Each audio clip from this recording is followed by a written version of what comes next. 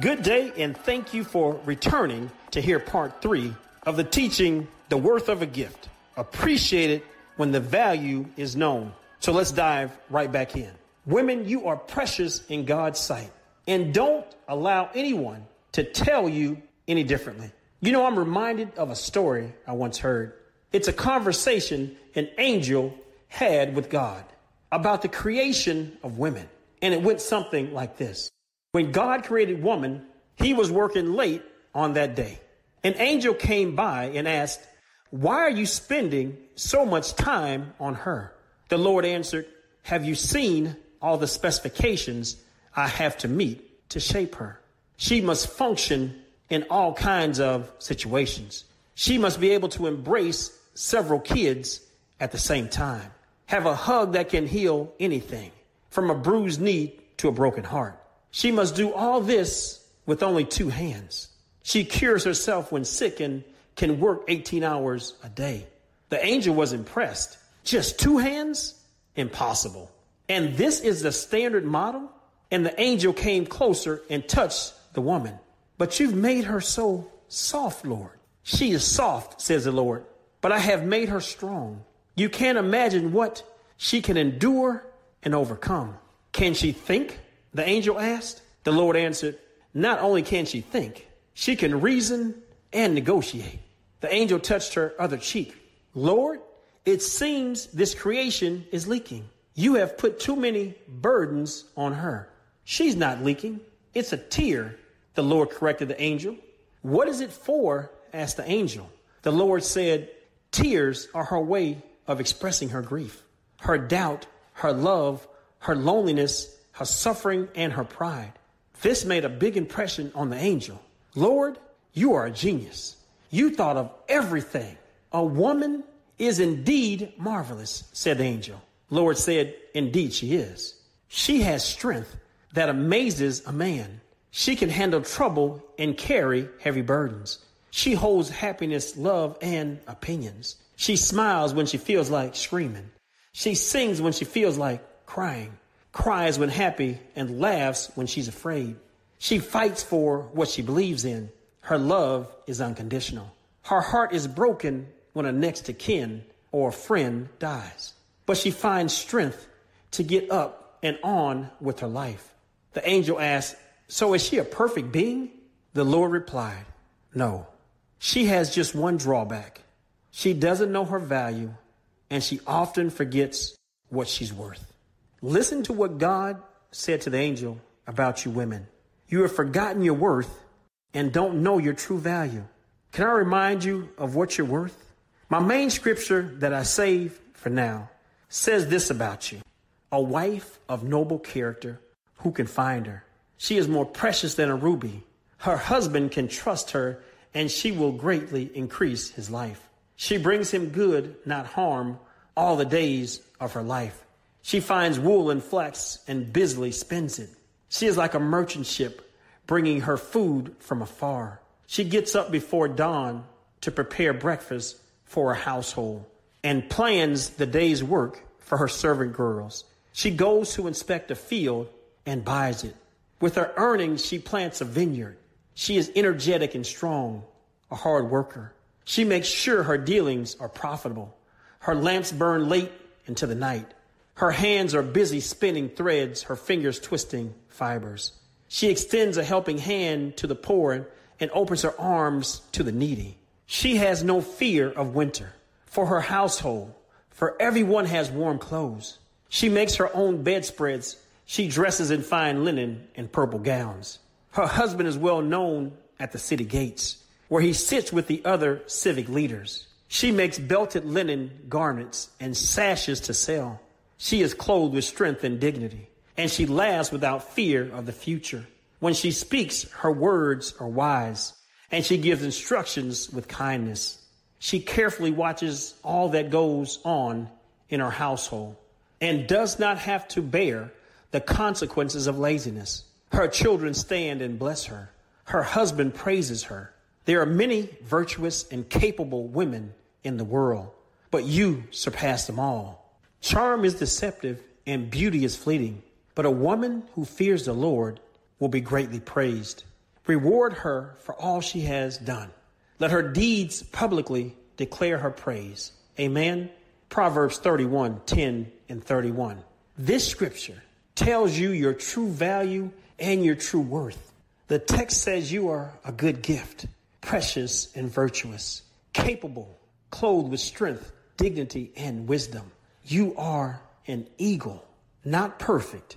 And although you may have a little rust on you at times, you still have a glow and a shine to you. Ladies, you must come to know your worth and your value. Because how can you demand someone else to appreciate your worth and value when you don't know or respect it yourself? But I say this to my fellow man. Men need to learn to appreciate the worth and value of a woman. Women are gifts and need to learn to be appreciated by us. But women, you have to command and demand it. So I say to all you women, stop allowing men to call you things other than a precious gift from God. Not just men you know, but musicians and rappers, etc. Women, here are a few suggestions that I tell you to give to men. If he wants to call you the B word, tell him to call you beautiful, beloved, and brilliant. If he wants to use the W word, tell him to call you wholesome, worthy, and wonderful. And I say, don't you let any man use the U word on you. Instead, let them know you are unique and unbelievable, unequaled in the woman that you are. Or if they try to use ebonics and call you the H word, tell them to call you holy and honorable. And I say to women, stop accepting this because you don't have to or are not supposed to, because your father has and wants what's best for you. And that includes a man that honors you, respects you, and who's worthy of having you. And if you don't mind, please allow me to finish like this. In a brief conversation, a man asked a woman he was pursuing this question: what kind of man are you looking for? She sat quietly for a moment before looking him in the eye and asking, do you really want to know? Reluctantly, he said yes. So she began to expound. As a woman in this day and age, I am in a position to ask a man, what can you do for me that I can't do for myself? I pay my own bills. I take care of my household without the help of a man or a woman for that matter. I'm in the position to ask, what can you bring to the table? The man looked at her. Clearly, he thought that she was referring to money. She quickly corrected his thought and stated, I'm not referring to money. I need something more. I need a man who is striving for excellence in every aspect of his life. The man sat back in his chair, folded his arms, and asked her to explain. She said, I need someone who is striving for excellence mentally because I need conversation and mental stimulation. I don't need a simple-minded man. I need someone who is striving for excellence spiritually because I don't need to be unequally yoked. Believers mixed with unbelievers is a recipe for disaster. I need a man who is striving for excellence financially because I don't need a financial burden. I need someone who is sensitive enough to understand what I go through as a woman, but strong enough to keep me grounded. I need someone who has integrity in dealing with relationships. Lies and game playing are not my idea of a strong man. I need a man who is family oriented, one who can be the leader, priest, and provider to the lives entrusted to him by God. I need someone whom I can respect. In order to be submissive, I must respect him. I cannot be submissive to a man who isn't taking care of his business. I have no problem being submissive.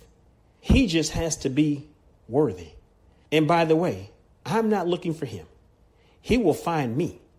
He will recognize himself in me.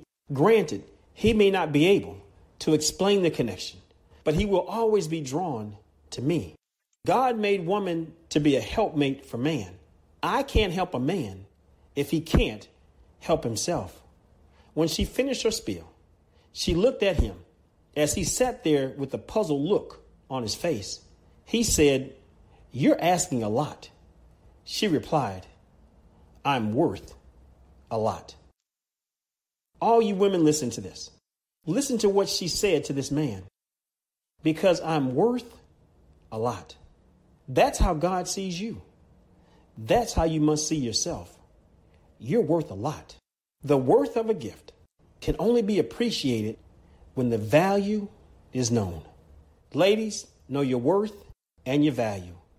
You're worth a lot. I pray that you receive that. Father God, I come to you in the name of Jesus.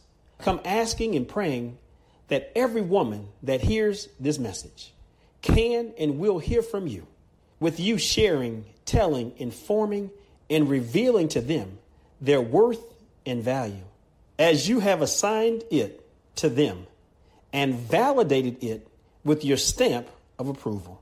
I come asking you to bring forth light for the ones who have been devalued, others whose value have been defined by someone else, and the ones who feel they have no value. God, bring forth worth and value back into their spirits.